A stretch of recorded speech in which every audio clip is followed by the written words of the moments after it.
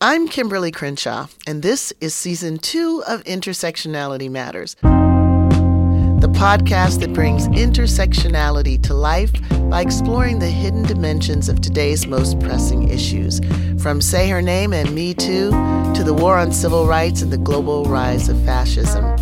This idea travelogue lifts up the work of leading activists, artists, and scholars and helps listeners understand politics, the law, social movements, and even their own lives in deeper, more nuanced ways.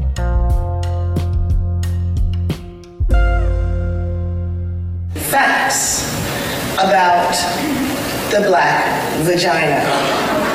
My thinking about the relationship between slavery and intersectionality came to a head about 15 years ago. I was asked by Eve Ensler to write a vagina fact for a special benefit performance of the Vagina Monologues at the Apollo Theater. Has the Black vagina received the respect she deserves?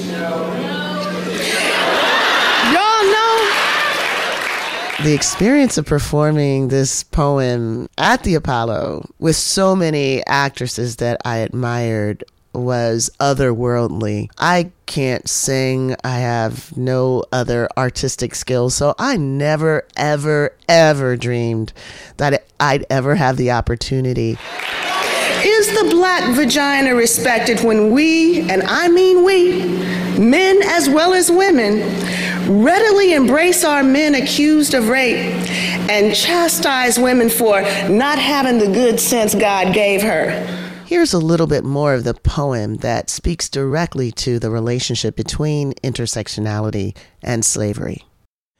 It wasn't the Declaration of Independence, the Constitution, or the Stars and Stripes that gave birth to America. It was the Black vagina that laid the golden egg, or rather, the chattel slave.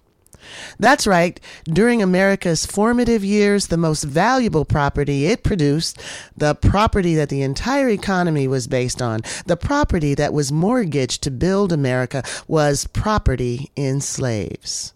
$12 billion worth. One can't begin to fathom it in today's dollars. And where did it come from? Whose vaginas passed this $12 billion? Whose vaginas were capitalized, colonized, and amortized, all to give birth to America? Whose vaginas have been appropriated, syndicated, deprecated, but never, ever vindicated in the process of building this country? The only vagina that was less valuable when it was protected, loved, and respected than when it was open, taken, and occupied at will.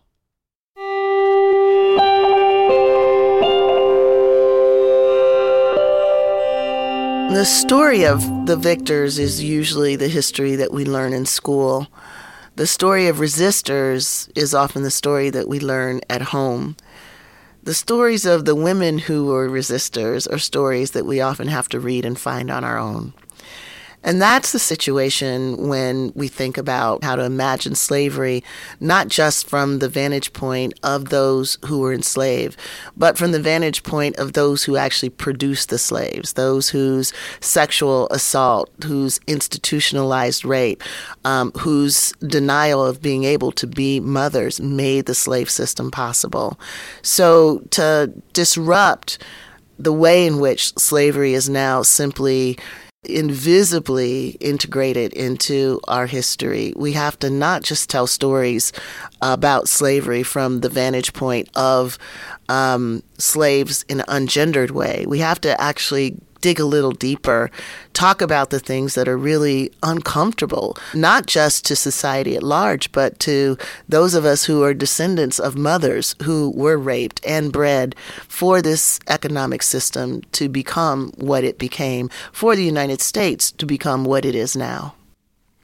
I'm so excited to start the new season with this episode, thinking through the 1619 Project, thinking through reparations, thinking through revisiting our history from an intersectional lens. We have to think about Black life, Black history, as one that is gendered in particular ways.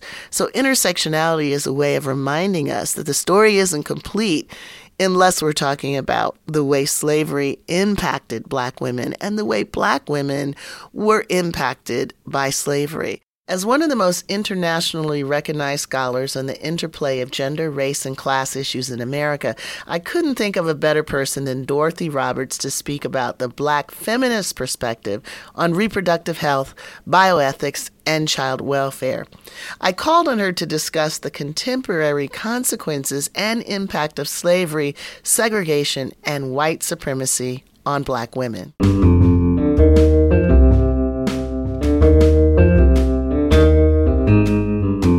Dorothy, welcome to Intersectionality Matters. Thank you. It's so good to be here. And we don't get a chance to talk nearly as much as we'd like to. So when we get going, we can really get going. That's I think true. The listeners will see. So one of the reasons that I think there's so much excitement about 1619 is there is a sense that we would talk and think about racial inequality, anti-Black racism, and what needs to be done with it very differently if history actually started with 1619. What does intersectionality bring to that project? So if we were to actually be robust in 1619, bringing Black women's history into it, what are some of the things that would be front and center in this conversation? Well, one of the things that would be front and center is the way in which the regulation of Black women's childbearing played such a central role in the justification for slavery, the way in which it operated, and its reverberations continuing to the present day. There is something that I do think in what you're saying really requires us to pause and think a little bit more about what is missing from our historiography on slavery. And I guess I would put it like this. So I took racism in the law from a famous jurist, and he was trying to get the class, largely, Harvard students, to think about what the experience of slavery must have been like. Okay, so I was all ready to have this conversation, and he turns, as inevitably one must, to the experience of Black women being bred. But the way he talked about it was this. Imagine what it must have been like to be forced to stand by and watch while your daughter, your wife, your sister, your mother, your aunt, your grandmother was forcibly taken in order to reproduce the slave population. Imagine what that must have been like. Right. And I remember thinking, well, as bad as that was, it couldn't have been as bad as being the grandmother wife who was forcibly taken. Yes. So there was something in this moment that suggested that the gaze upon which the story of slavery's brutality is told from is still a masculine vantage point. Like, I was not able to protect. I was not able to avenge. Yeah, I think that is such an insightful story about what's missing, because it doesn't address the violence to the bodies of Black women, but also the problem with the oppression of controlling someone else's body in order to achieve the interests of white elites. And you can see how leaving that out has harmed the very way we think about reproductive justice for everybody. It's not just that Black women's enslavement and forced reproduction paints black women as the scapegoat for all sorts of social problems. That's bad enough.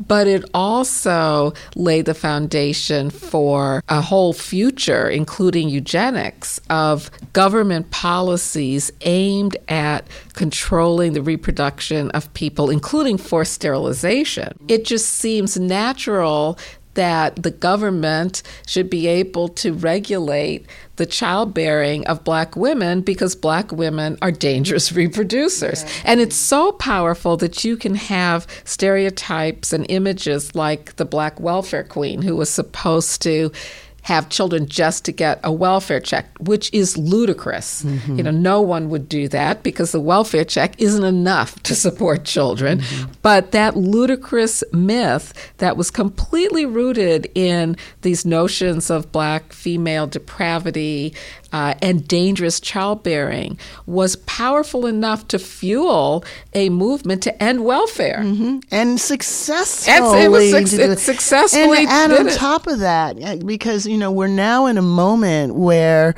there were two projects in the 80s and 90s that reflects the, moment of neoliberal concession. And black people were at the forefront of both of those. One is mass incarceration, which foregrounded black men, and the other was welfare reform, which foregrounded black women. Now, we do have a discourse now about how that effort to position black men as the social problem that we need to be able to ramp up, carceral strategies to address. We have a critical discourse about that now. Not so much about the headlining role that black women played in animating basically the shredding of the social safety net. Why is that? Well, I think part of it is because of the way in which this form of oppression is naturalized, so people don't even see it as a form of oppression. So prisons, whether you believe they're good or not, whether you think they solve social problems or not, most people understand them to be punitive. Mm-hmm. They understand them to be, now they may see that they are punitive for oppressive reasons, or they may think that they're punitive for justifiable reasons. But at least they say they get that it's punitive, mm-hmm. and it's bad to have to go to prison. Mm-hmm. With respect to welfare, because it's been naturalized that black women have children in order to rip off taxpayers, that black women's reproduction is dangerous, that black women's wombs produce poverty, it seems to many people that instead it's helpful. It's a good thing to have policies that regulate this form. Right, that control them because black women's reproduction is out of control. And so you need to control it, and there's nothing wrong with that. That's good. In fact, welfare reform has been portrayed as something that helps black women and other impoverished women get out of poverty, to be able to rehabilitate their lives. And so, by, shall we say, the party that black women help maintain, absolutely. Their hold on power, right? So that's this right. isn't just, on the other side of the aisle. That's absolutely right. So Clinton was the one who signed the bill destroying welfare, eliminating the federal entitlement to welfare, and opening up the floodgates to all sorts of state regulation that I call behavior modification projects. They're not designed to support anybody's family. They're designed to modify the supposedly depraved behavior of what now is seen as black mothers who are having too many children, not working hard enough. And I would just bring into this what an intersectional approach also points out, is that the massive skyrocketing of the prison population, which, by the way, also includes disproportionate numbers of black women, was linked to welfare reform. That whole trend of attaching welfare to prisons began really more in the 1960s, continued to develop, and we can see the expansion of the prison system throughout those decades, and then the abolition of welfare as prisons more and more become to be seen as a solution to social problems and to meeting human needs. I think both prisons and the abolition of welfare are supported by notions of Black women's depraved childbearing and the children they produce as being potential or inevitable criminals and welfare dependents. And then I would just add to it the foster care system. Yes, right. Because another punitive way in which Black mothers have been treated is by the disproportionate removal of their children. So when you ask, why is it that Black children are so much more likely to be removed from their homes? Half of Black children are subject to some child welfare investigation. Half of Black children?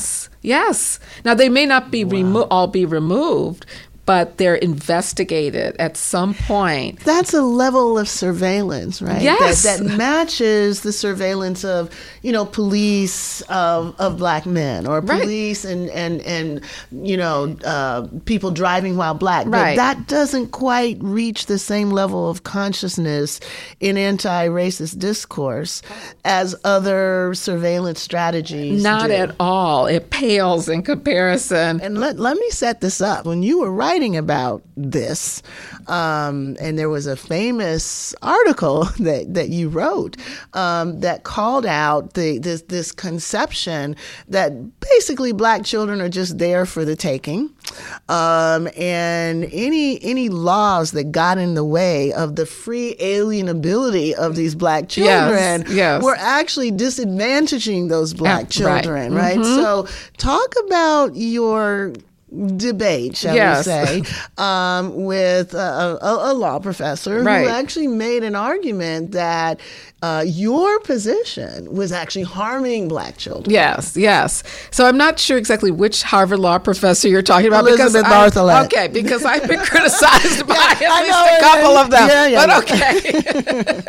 All right. So, so I've written articles. I also wrote a book called Shattered Bonds, The Color of Child Welfare, where I point out that this high rate of removal of Black children is actually a form of gender and race intersecting oppression of Black people, targeted at Black mothers in particular, and based on the stigmatizing stereotypes about Black mothering, including the idea that Black mothers do not have a loving bond with their children. And as you pointed out, that idea stems from slavery. So if you're going to have an institutionalized pattern of breeding Black women and then alienating them from their children, you have to develop a story, a narrative that says, you know what, it's not so bad. They're not that attached to them. In fact, it's better for them to be removed. So taking Black children and selling them isn't done anymore. But first of all, taking them is still done. And the ideology that makes that taking appear to be reasonable, rational, in the best interests of the children and society is directly connected to a continuation of an ideology that was, grounded in slavery. Exactly. So what's important to keep your eye on is that ideology. Mm-hmm. So in the same way that Black women aren't being forced to have children like they were during the time of slavery, instead, they're more likely to be coerced not to have children or even forcibly sterilized. What connects that is the belief that Black women's childbearing must be controlled and that Black women should not have control over their own childbearing and bodies. So the debate that I had with this Harvard professor is the view that, taking Black children from their mothers is actually helpful to them. So Professor Bartholet argued in a book called Nobody's Children and also in direct arguments with me. Nobody's Children. Talk Yes. about erasure, right? They Total just erasure. free form, drop from the Exactly, sky. exactly. So they're supposed to be nobody's children in the sense that their mothers do not really care for them. That's Or their the idea. mothers are nobody. That's true too. Wow. That's another way of looking at it. They're nobody. They don't matter. And these children are in need of white homes. They belong. In fact, I was at a conference where somebody yelled out, "They belong to us." A white woman yelled out, "They belong to us, these children." So it's this very perverse way of thinking that black children don't have connections. And commodities. They're They can be commodities. commodified. They can be commodified, which again goes There we back go. to slavery, right? So all of these ideas we can trace back, and the language is so infuriating and provocative. So you mentioned the word free. These people who supported the Adoption Safe Families Act literally argued that we needed to free black children from their mothers in order to allow them to be adopted. And this Adoption Safe Families Act is an incentive for the speedier termination of parental rights. So how does it work And as an incentive? it works as an incentive by telling states that under federal law, they have to speed up termination of parental rights.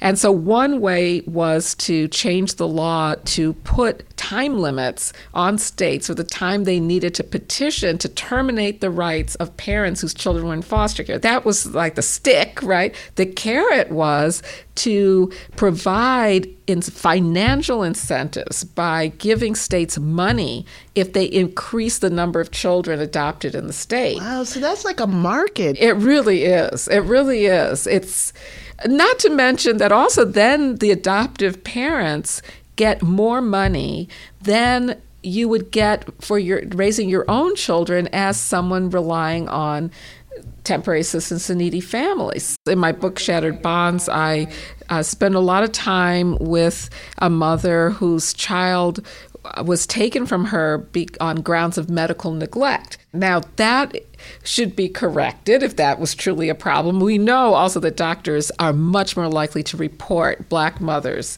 for harms to their children than white mothers. A broken leg, for example, is much more likely to be reported as child abuse. I should add, though, that most children in foster care are there because of neglect that's usually connected to poverty, not because of physical or sexual abuse.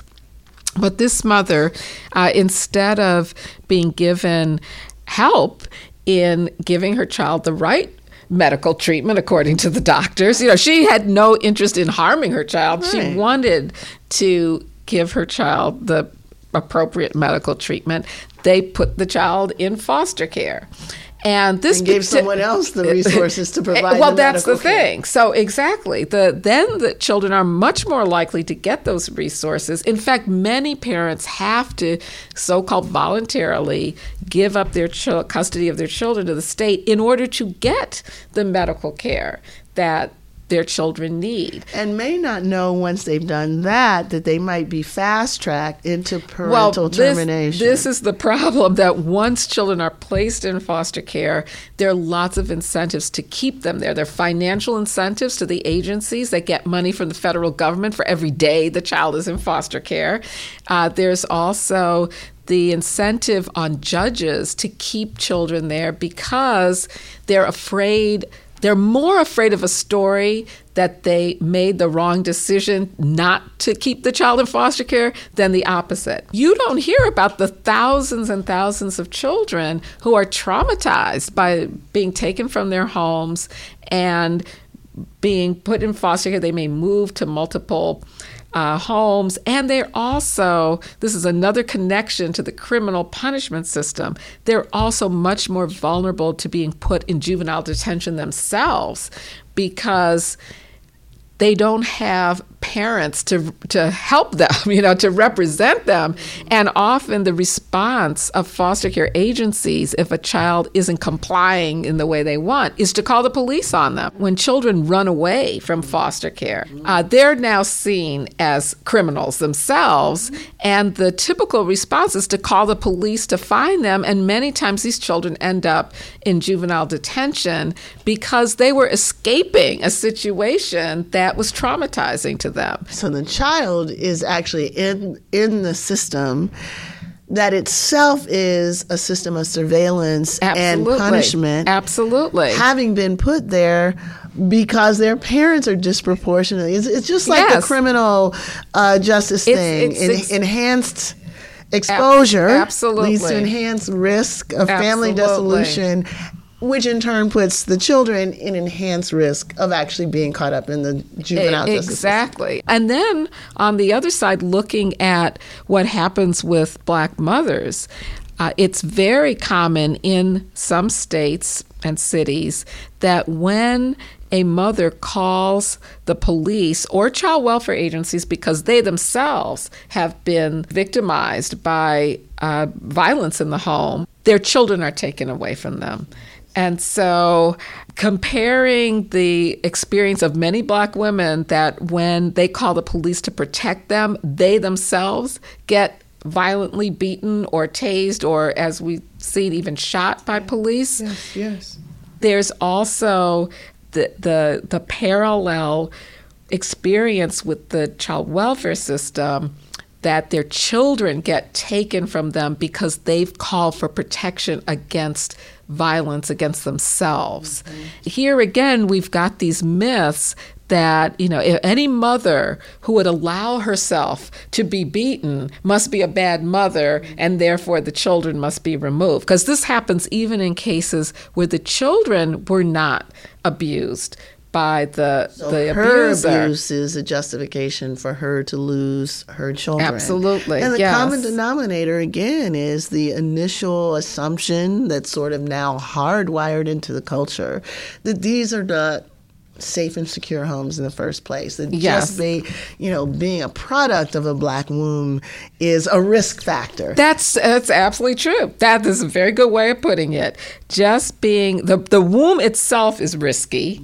and being a product of it is a risk factor because of the mother, not because of racism. This is, again, I talk about ideologies. There is a very common ideology in science in general in the United States that race and gender and the combination are risk factors. No, it's racism and patriarchy that are the risk factors that Black women disproportionately experience. It's not that we are the risk factors. No, that's not the problem. And that subtle slippage, yes, explains virtually everything. How Black women become the source of social pathology. Right. Absolutely. And we see that in social policy and even in the things that we're celebrated. So we've been talking about the failure to talk about gender within race, but there's also a way in which there's an absenteeism of race and racism within the way we tell stories about feminism. So in particular, the story of the history of birth control and Margaret Sanger, there are huge gaps there. Yes. What are they, and why are they perpetuated? Yes. How are they perpetuated? Right. Well, you have to ask yourself, how could it be that birth control, which is supposed to be a form of freedom for people, and Margaret Sanger promoted birth control initially as a way of freeing women from perpetual childbearing. So it was a feminist project, but she also joined forces with eugenicists in a number of ways in terms of rhetoric and supporting the eugenics movement in various ways. To allow for, it might be too strong to say that this became her campaign. It didn't. She still was campaigning for birth control as a form of freedom for women, but she also allowed in, for strategic reasons, I think, and because she didn't see it as prohibitively racist to do this, she argued for birth control as well as a form of eugenics, of improving society by limiting the births of people deemed socially not valuable. And so it's complicated. I don't think we should see her either as promoting birth control solely for the purpose of controlling Black people, for example, which has been manipulated by anti-abortion campaigners today to try to discredit Planned Parenthood. Right. But on the other hand, it's wrong to see her as this champion of feminism without taking account of the eugenics discourse that she engaged in. And I think that's important, not just to examine Margaret Sanger in particular, but to ask about how it was that a movement for birth control that could have been a movement of freedom for everybody, right, turned into a way of controlling certain populations. How was it that birth control became sabotaged by racists and white supremacists and misogynists to control people instead of a means to give them freedom for their own reproductive lives? And so if we move forward into the 1960s and 1970s, we see, even after eugenics supposedly ended, we see government policies that supported the massive sterilization of women who relied on welfare. And this is disproportionately Black against women. Their will, many times not even knowing. That's absolutely right. That's where the term Mississippi appendectomy comes up, which is when a woman, Black woman, goes to the doctor, thinks she's got her appendix taken out, and actually she's gotten her uterus removed. And my understanding is this happened to Fannie Lou Hamer. Yes, absolutely, it did. Mm-hmm. Yeah, Fannie Lou Hamer was one of those. And although this was so ubiquitous that there was a name for it, right,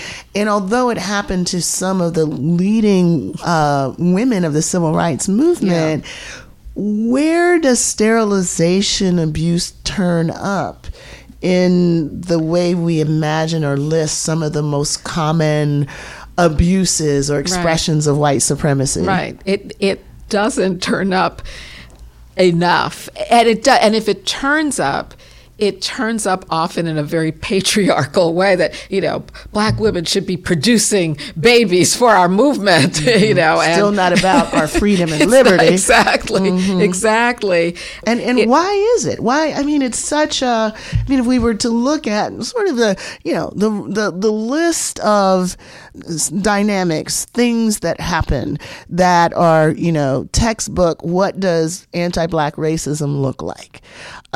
We know lynching is one of them. We know, incarceration and police control. Those are all things that just spring immediately to mind. But the things that happened to Black women are at best afterthoughts, if they are thought at all. There is a way in which, one could say the entire civil rights movement was somewhat, truncated and undermined by this idea that we can have all the structural or institutional reforms you can imagine, but until this Black woman head family source of miscreants is handled, Black inequality is going to be reproduced. Now, talk a little bit about when that ideology, really came online and the surprising ways in which it still shows up 50, 60 years later. Right, that's right. So we can look, one shining example of this is Daniel Patrick Moynihan's report on the Negro family, which comes up at this, during the civil rights movement. It's part of the war on poverty.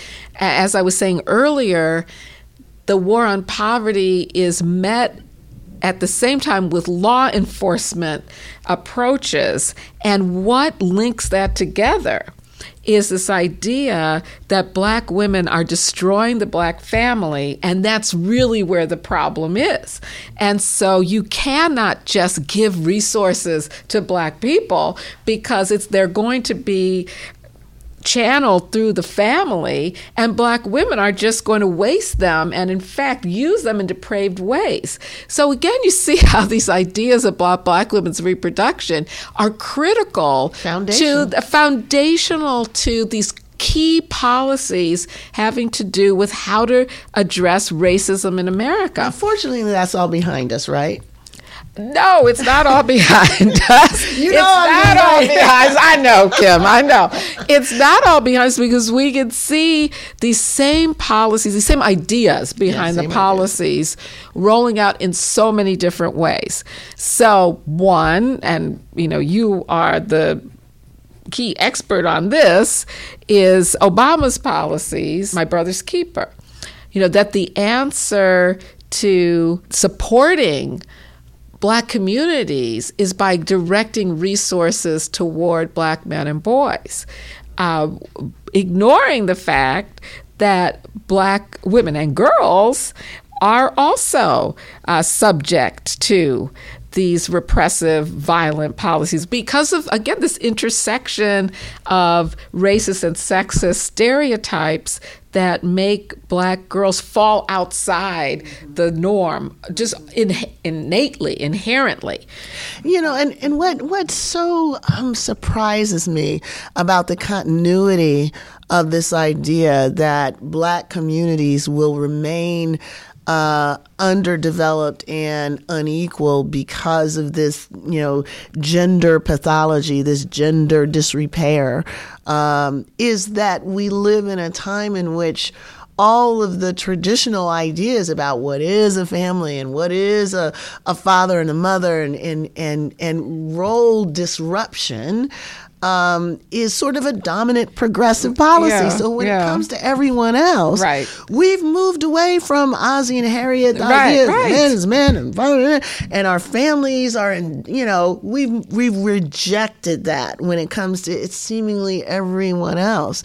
But when it comes to Black people, there's still this sense that there's something wrong with us, largely because our women don't get it right and our men don't stick around. And that's the problem that needs to be fixed.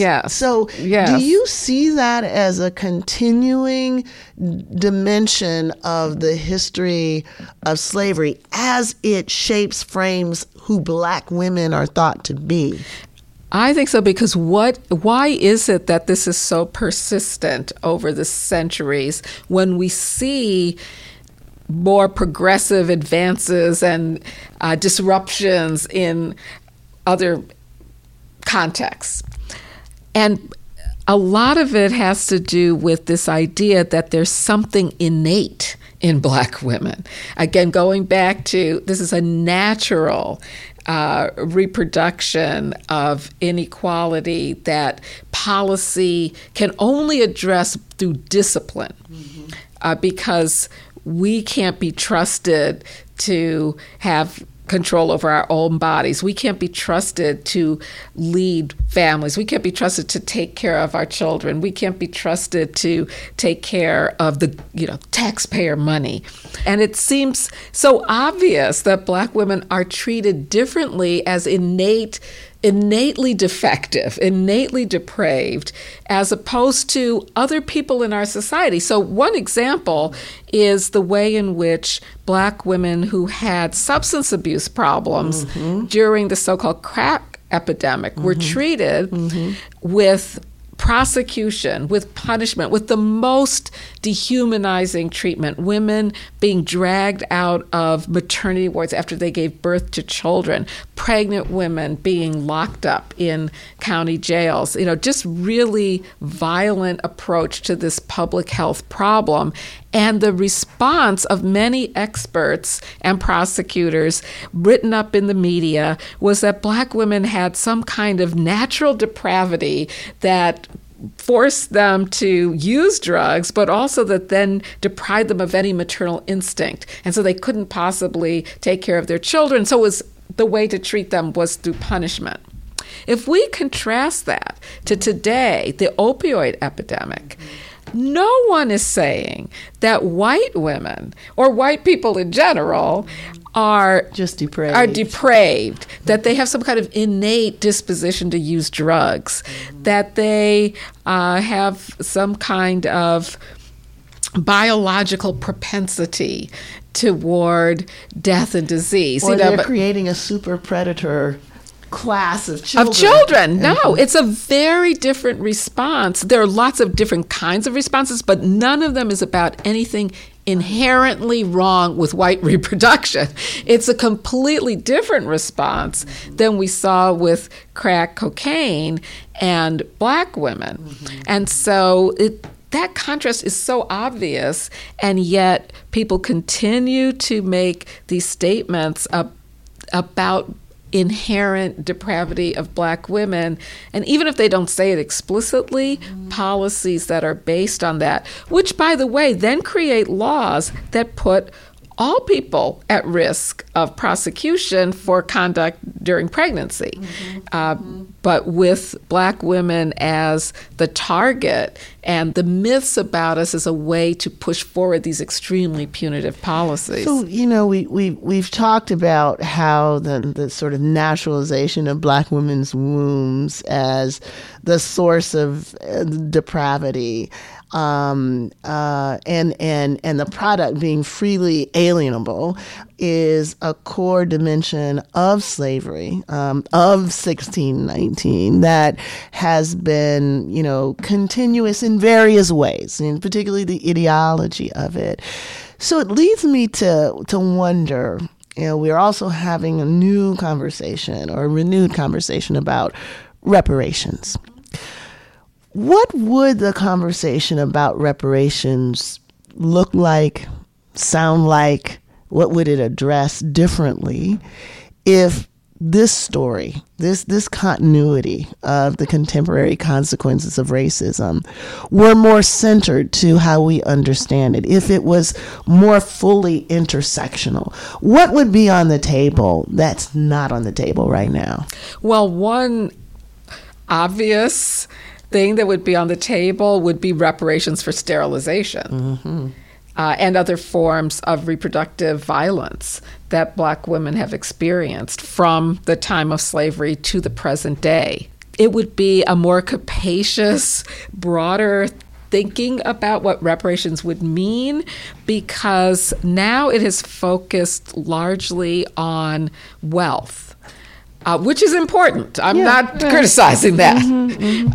The theft of black people's wealth, both the wealth created by enslaved labor and the wealth that was stolen from black people after emancipation, and continues to be through various forms. But there's also a theft of black people's freedom. And so taking that into account, I think, really helps us to see more broadly the way in which current institutions like prison and foster care and welfare all are continuations of the theft of black people's wealth and freedom, that are broader than the ways in which we ordinarily would think about taking property that a black person owns, or not allowing them to own property.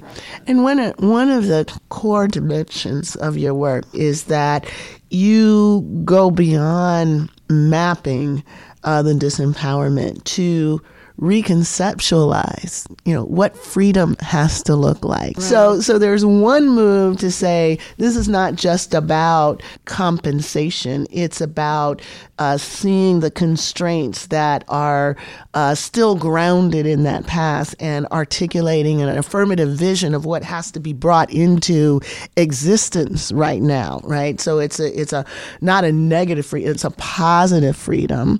And there is the question then, once you restate it and reimagine it that way, the sources of repair might not simply be, the people who hold the advantages now. Right. It right. could be the people who haven't shown up for us. Right. It could be the people who talk about the history of racism who look like us but don't talk about us. Or the people who talk about the history, of patriarchy who are also women but don't talk about how we've experienced it. Absolutely. So I have two thoughts about this. One is in order to have reparations, true reparations that involves changing society, you have to be able to envision a different society. And in order to get there, we have to make a lot of changes. It's not just abolishing prisons. We have to have an alternative to prisons, which means that we have to have a way to deal with domestic violence within the Black community. So we can't dismantle the oppressive structures unless we have a different type of society to replace it with. And what we want is not just the absence of the oppressive structures we see now. It has to be a new society that doesn't include those forms of oppression, which include forms of oppression of Black women that are not just inflicted by white men. So it's got to include that in order to achieve this new society we're advocating.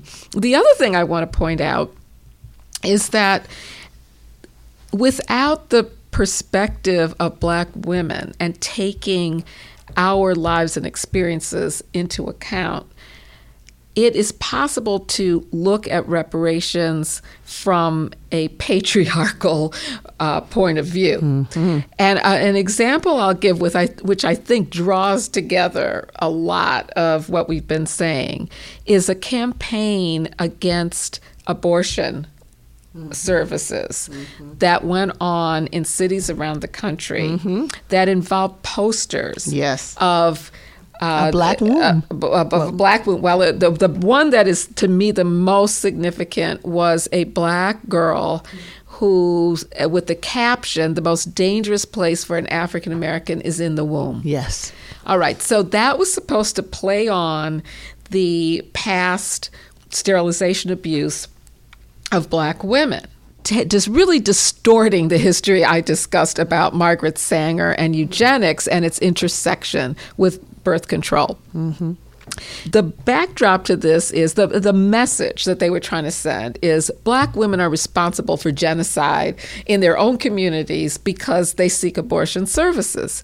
So without an intersectional approach that actually listens to Black women and takes our own interests and our own self-determination right into account. And liberty. And our own freedom and liberty into account. You can see reparations for eugenics as something that's very anti-Black women. Yeah. And in fact, you could distort it in that way. Clarence Thomas did this also in a recent concurrence. He supported laws that ban abortions based on race or gender. Mm-hmm. And this is just a ploy to try to restrict abortion services, and access to abortion. But he said he was supporting these bans because of the history of Black women being forced into abortion for eugenicist purposes. So your oppression gets twisted to justify your continuing oppression. Yeah, exactly. Right. So we've got to have an intersectional approach to the way we address history in America, or else it can be a way of continuing oppression of Black women instead of advocating and promoting and working toward the freedom for all of us. Dorothy Roberts, you are such an inspiration. Oh, thank you. You are too. Kim, what can I say? To millions of people who follow your work and are empowered by the clarity that you bring to the demands that this history be brought forward. So this is I said from the beginning that once we get going, and we could continue. We will have to have part 2 of this. Thank you for this great shot in the arm and this wonderful conversation, You're Dorothy welcome. Roberts. Thanks, Kim. My pleasure. Keep listening and support us on our Patreon page for bonus content from all of our interviews. You can find us at Intersectionality Matters on social media, at aapf.org, and everywhere podcasts are available. Intersectionality Matters is produced and edited by Julia Sharp Levine. This episode was recorded by Emmett O'Malley and Julia Sharp Levine. Additional support was provided by Andrew Sun, Michael Kramer, and Jira Asim. Special thanks to my guest, Dorothy Roberts. I'm your host, Kimberly Crenshaw, and this is Intersectionality Matters.